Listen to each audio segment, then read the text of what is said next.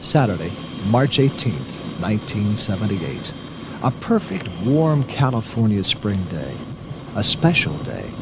A day of top to bottom, morning to night, sweet-sounding, heart-pounding, lookout world rock and roll. This is the day for California Jam 2. A constant stream of helicopters, vans, buses shuttle back and forth carrying the stars and the workers. The fans pour in on foot, by car, by the tens of thousands.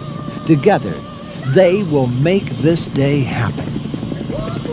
4 years ago, Cal Jam 1 happened on this site, and now once more, inside the 2.5-mile oval of Ontario Motor Speedway, a city has sprung up almost overnight.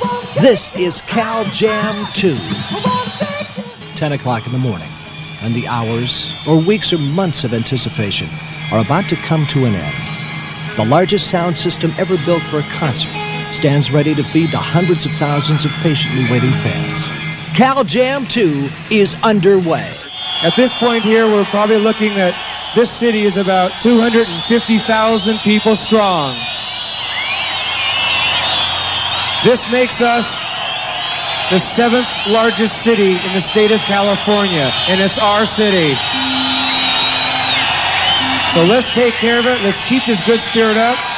Donnie Branker is with me today. Thank you so much for coming in and celebrating the 30th anniversary of California Jam 2. Yeah, I did it when I was 2 years old, yeah. So. Yeah, no, you look exactly the same. It's unbelievable. Yeah, well, thank you, Mike, for having me here. Appreciate it. You were sort of the mayor of that city, if I'm not mistaken. Well, mayor, chief of police, fire chief, you everything. did it all, yeah. Well, not all, and that's what I want to preface that.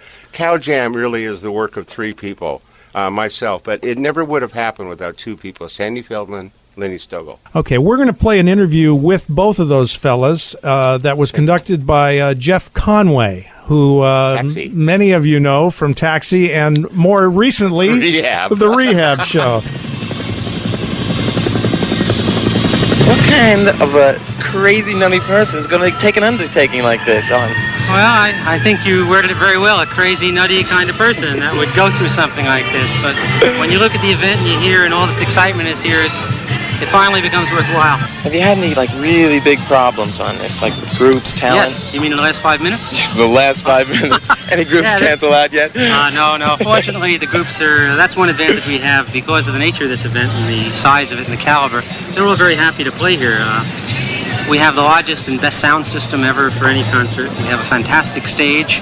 The stage set up with 3 different kinds of platforms so we can preset 2 other acts while one is performing. The acts are eager to come here, and of course we have the national attention, which doesn't hurt, because it is a very exciting moment of history. The last one was the largest grossing concert, and this one will break that record. It has broken it as of this morning. So these will be the 2 largest grossing concerts in history. I'm here with Lenny Stogel, the co-producer of the California Jam 2. Lenny, you did the first one, right? That's right. Now, how come you wanted to do a second one? Well, the first one was so successful that right after the first one, we had planned to do a second one. It was took a lot of time to put it together. It actually takes a year to put a jam together. Now we're going to have there's over 200,000 people, 250,000 people here. Now, why do you think all those people come to something like this? Well, this isn't really a rock concert. This is an event. This is going to be a historical event here today. We are going to have the largest single attendance at a rock concert in history. And we're going to probably they'll have the largest gross as well. Yeah, I keep on wondering, that we had so much rain, 31 inches, I think. Were you ever afraid that we were going to be rained out, swimming around in the mud? I will tell you, you bet. It rained for the last 3 Saturdays in a row. I didn't mind the 4th, but we were just keeping our fingers crossed, watching those weather reports, and, well, you can see it's the most beautiful day we've had all year, and that's a good omen. Now, he mentions there that there was a rain situation going on. It was the scariest thing in the whole world, to be honest with you. It had rained for 40 or 50 days in a row leading up to it. And as you know, in an outdoor show, there's only one thing that can destroy it, rain. Right. And I hate to say it, but the gods were looking upon us. That, and we called Dr. George from ABC Weather. Oh, of course, yeah. Who did a research and said on that day it had never rained in 55 years. Wow. And so I was going with Dr. George's prediction. The rain stopped. It allowed us to do the show. It drizzled a little bit the day after, and then it started raining again. And why they allowed the skies to clear up for that show, I'm surely grateful, but don't know why. Yeah, that's terrific. Let me see the list here. We had Dave Mason, Foreigner, Santana. Santana did an amazing set. Well, he always does. Yeah. I mean, Carlos is fabulous. Yeah, and Bob Welch, of course, opened the show with Stevie Nicks and Mick Fleetwood. Yeah, they came out and performed. Frank Marino and Mahogany Rush and Rubicon. We'll get to that in a little bit. Heart, of course. Well, I mean, we were real lucky. I mean, here the top 4 acts on that show were Aerosmith, Nugent, Foreigner, and Heart. We booked the show in December. And by the time the show came around, 4 of the top 5 albums in the nation, in the world, were Foreigner's first album, right. Heart's first album, Nugent's Cat Scratch Fever album, and Draw the Line from Aerosmith. So we really lucked into that being so hot at the time. So when you booked these acts, they weren't as big as they ended up by the time the Jam started. Is that what you're saying? Absolutely. And of course, the Jam made them even bigger than what they would have possibly been. But back to Heart. Heart gave it one of the greatest performances I've ever seen. And of course, the 2 girls were lovely then. They still are. But I mean, I was just... I do apologize for one thing. I had to cut Heart's encore, as you know. I didn't know that. I had the kids climbing the light towers, and so I waited till they hit the last note of the song, and they deserved another encore, believe me. And girls, I'm still sorry about it, but I had to get out there and boo the guys down from the light towers, because the light towers had those big lights on them. Sure. They weigh about a ton each, and there's 6 on each tower. Yeah, you don't want those coming down. You don't want those coming down, yeah. and they probably still hate me for it, but I had to do it for the safety of everybody. But I never saw a better performance than Heart's that night. Now, what we're going to play now is an interview I did about 10 years ago with Ted Nugent, and we talked about the California Jam. And again, like the Sabbath situation at Cal Jam 1, right before Nugent came on, you had some issues with, I think, a fence again. Oh, yeah. Front people here. It's very, very important. I don't want anyone getting hurt here. We got this far. Let's go. We got the second half of the show still to come, and we're going to get through it together. So we got lots of room over on this side, and that's where the pressure is coming from. It takes all of you for it to work. Everybody moves back. We can get it done, and I can get off the stage here, and we'll get Mr. Nugent. California Jam 2. I thought it was a stunning performance. Mr. Ted Nugent. But that was not a fun day for you. I had literally escaped the Sudan, Africa, with my life, merely 48 hours prior to putting my guitar over my head. I had run with the Maasai and the Watusi warriors as the rebels were taking over the epicenters of humanity, the Sudan, and killing white people. I barely commandeered a Red Cross plane to get me out of the Sudan from Capoeira, deep in the bowels of Mother Africa, to Cairo. I, being the aggressive, assertive, Motor City mad son of a bitch that I am, I was able to find my way from Cairo to London by way of a transport plane, forced my way on one of those big supersonic jets, the what do they call, the Concorde, land at Kennedy, where they reserved on the tarmac. I deplaned on the tarmac at Kennedy, where they had held up a TWA flight to get me to LAX. I landed and was helicoptered from the tarmac at LAX to the Ontario Speedway 15 minutes before I was supposed to go on stage, not having seen a shower or a bed or clean sheets or any moment of rest in like 72 hours. I ran hundreds of miles with the Maasai to find my way out of the Sudan during the early rains, a life and death situation. Plus, I came home to the notice that my wife had filed for divorce that moment, and that the band was quitting after that performance. So, I mean, life is an adventure, damn it. That's okay, but you notice my performance wasn't lackluster, was it? You wouldn't have known. That's what was amazing about it. It was on fire because my music is the cure-all. My guitar delivers the cure. It is the great equalizer. And when I get on stage, it just doesn't matter. I played for that 500,000 people, and I played rather valiantly, if I do say so myself. Those were flames coming out of both my eyes, my mouth, and there was a few coming out of my ass that night.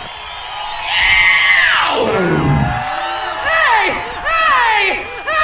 California! How the hell you doing out there, man? You're doing all right. You're doing all right. You're doing all right. Damn. I can't chase it away. I can't chase it away. I got it so good, baby. I'll tell you what we got here before our very eyes. There's another twice my size. That's a free-for-all, baby. We just grabbed crazy man Gonzo Ted Nugent off the stage, and we've got a few things we want to ask him. Rumor has it. You got the answer. You got the questions. I got the answer. Okay. First thing, what do you think of California Jam 2? I don't have to think about it, man. It's beyond. It's Gonzolitis, man. This is great. It's rock and roll. It's nonstop boogie-woogie. I don't got to think. I know. I can look and see it right there. It's great. Perfect. You got, like, incredible control over your audience. I mean, if people start getting crazy. In fact, my sister was thrown off the stage. It's good for her. It's good for her. It's good. It's Gonzo, man. I mean, like, how do you feel about having control of 250,000 people? It's not a matter of me having the control. It's the rock and roll is like overseeing the whole thing, you know what I mean? I'm just kind of manipulating the rock and roll. Therefore, I've basically got the power in the midst of my hands, but it's everybody's, you know, and I'm just up there manipulating the mess. Well, did you kind of provoke them into the audience? They provoke me. They're responsible. I'm not. I'm just reacting to their demands, you know. And my demands, I'm my own biggest fan, you know. If I wasn't playing, I'd go see me, you know. I'd go see rock and roll if I wasn't a rock and roller, because I dig it, you know. It's a good, clean fun. It's a riot. I dig it. I have been dying to know what turns you on the most when you perform. Your legs. You'd say the nicest thing. It's true. No, it's true. Another thing I was curious is I would say you're one of rock's most physical performers. What do you do after you get off stage? Do you just totally collapse, or do you go boogieing right on down? Your legs. No, I just, tonight I'm going to bed. I'm going to sleep. I've been up for too many days. But when I'm done rock and roll, see, I can only stay on stage so long, and by the time it's time for me to get off stage, I'm just kind of getting lubricated, you know, so I really wish I could play longer. But as the world turns, you know. Yes. Well, I mean, like, you kind of demand a lot on yourself to make it tough. What do you want from an audience? Everything. Maximum. More than they got.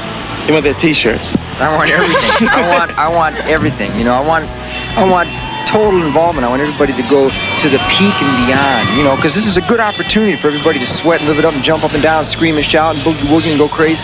This is perfect, you know, perfect release. And I want everybody to participate with everything they can possibly muster.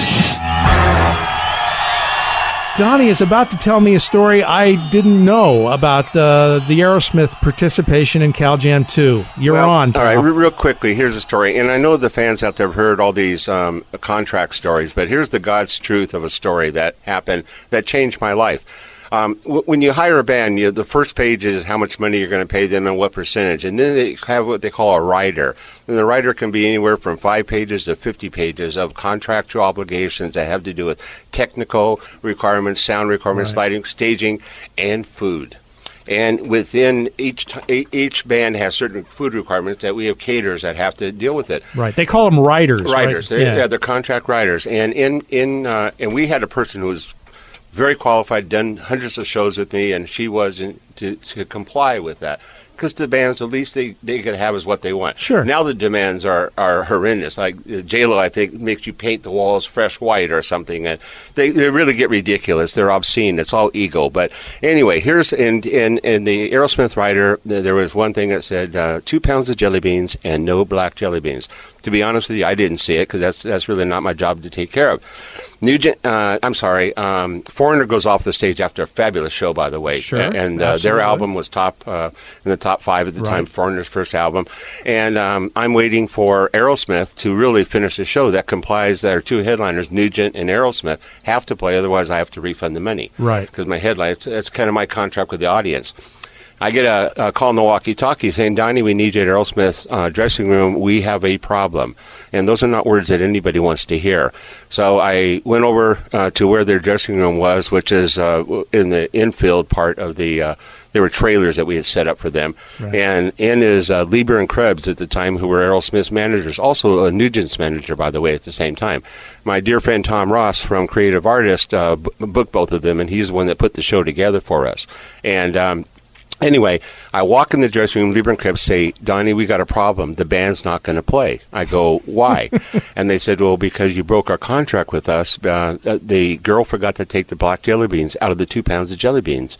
And of course, I'm sitting there with I've been up for 4 days. These things are an ordeal to put on, and all I need to do is have one more band play. Yeah, you're seeing light at the end of the tunnel, man. Period. Yeah. I see the light, and all I have to do is get them on stage. Right. That's it. And so my heart stopped beating, and literally, and then in walks Steve Tyler. I'd never seen him before, and he's got all these silk handkerchiefs on, and all I really saw was silk handkerchiefs and a big mouth. And he walks in and he goes, we're not playing. And I said, and why aren't you going to play? Because you broke your contract, and we had already paid him the $250,000, which was their guarantee, and they were going to get a piece later on. And I said, so let me understand this. I have 350,000 people out there, and you're not going to play because somebody forgot to take out black jelly beans. He goes, you got it. And I thought to myself, and I said, and I was pretty tired at the time, I said, okay, here's what I'm going to do. I'm going to walk from this dressing room to the stage. If your band is not on the stage, I will walk up there. I will tell the audience you're not going to play because of black jelly beans. I will pack my wife up in the car, and I'll watch the riot on the 10 o'clock news tonight. I said, because this is just ridiculous. And I walked out, slammed the door, and I'm walking all by myself, pure pitch black in the infield there of Ontario Speedway. And I walked to the bottom of the stage wondering, well, now what are you going to do, big boy?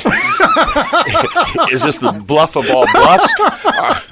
Are you? It sounded good on paper, didn't it? Yeah. Well, it sounded good when I said it. But anyway, and the next thing, I started to hear a pitter-patter of the feet on the blacktop, and I realized, and I waited at the bottom of the stairs, and the band went running up on stage. And the conversation that went on with Steve and Lieber and Krebs afterwards was, is this guy bluffing? And Lieber Krebs said, we've known him for 10 years. He'll do it. He said, you don't know him. He'll do it. Like this. Anyway, they ran on stage. I walked up the stairs after them very politely. Ladies and gentlemen, Aerosmith. And they put on one great show. But here's the significance to it. It changed my life because after I announced them on, I went to my trailer, and I thought, is this really what rock and roll has come down to?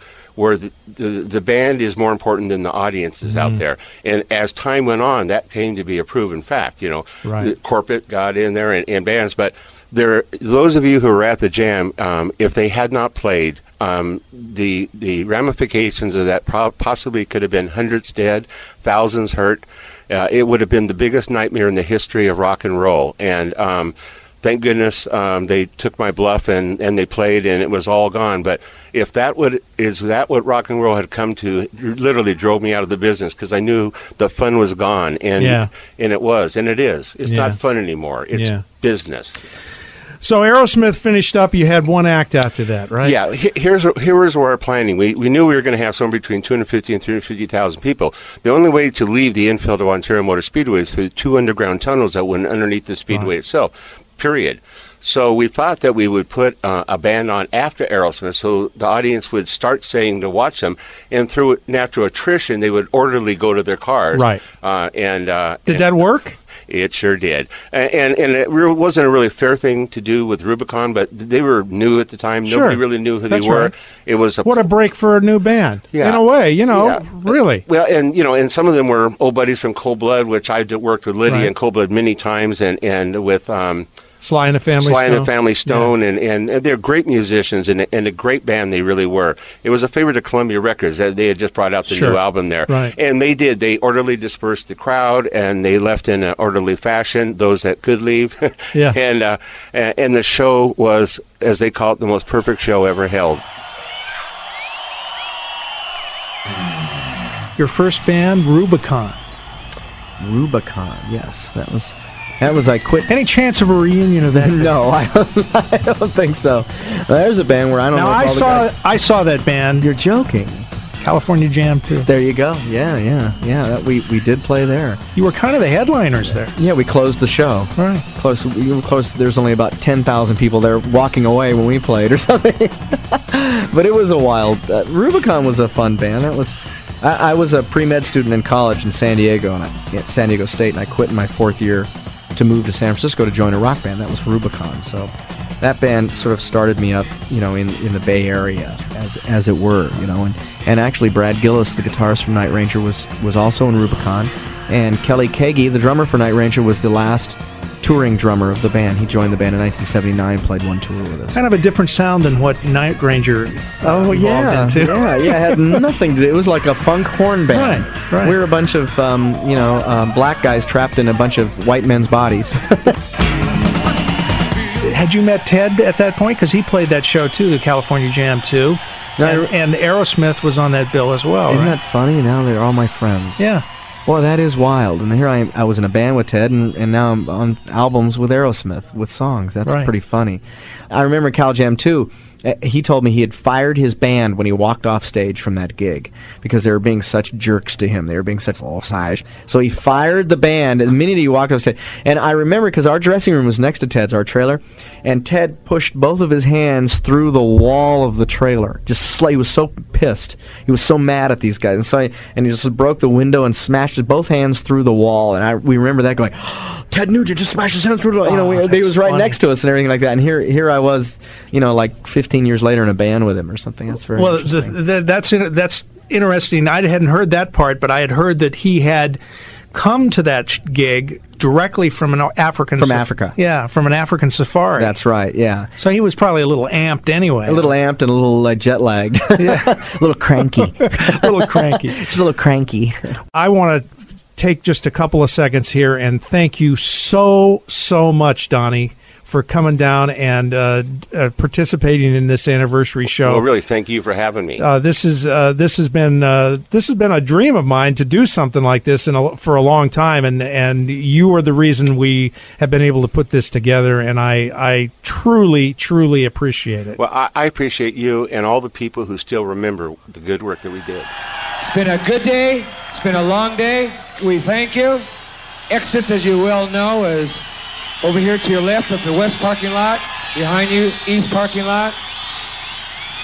We've run past our curfew. Good night. Drive careful home.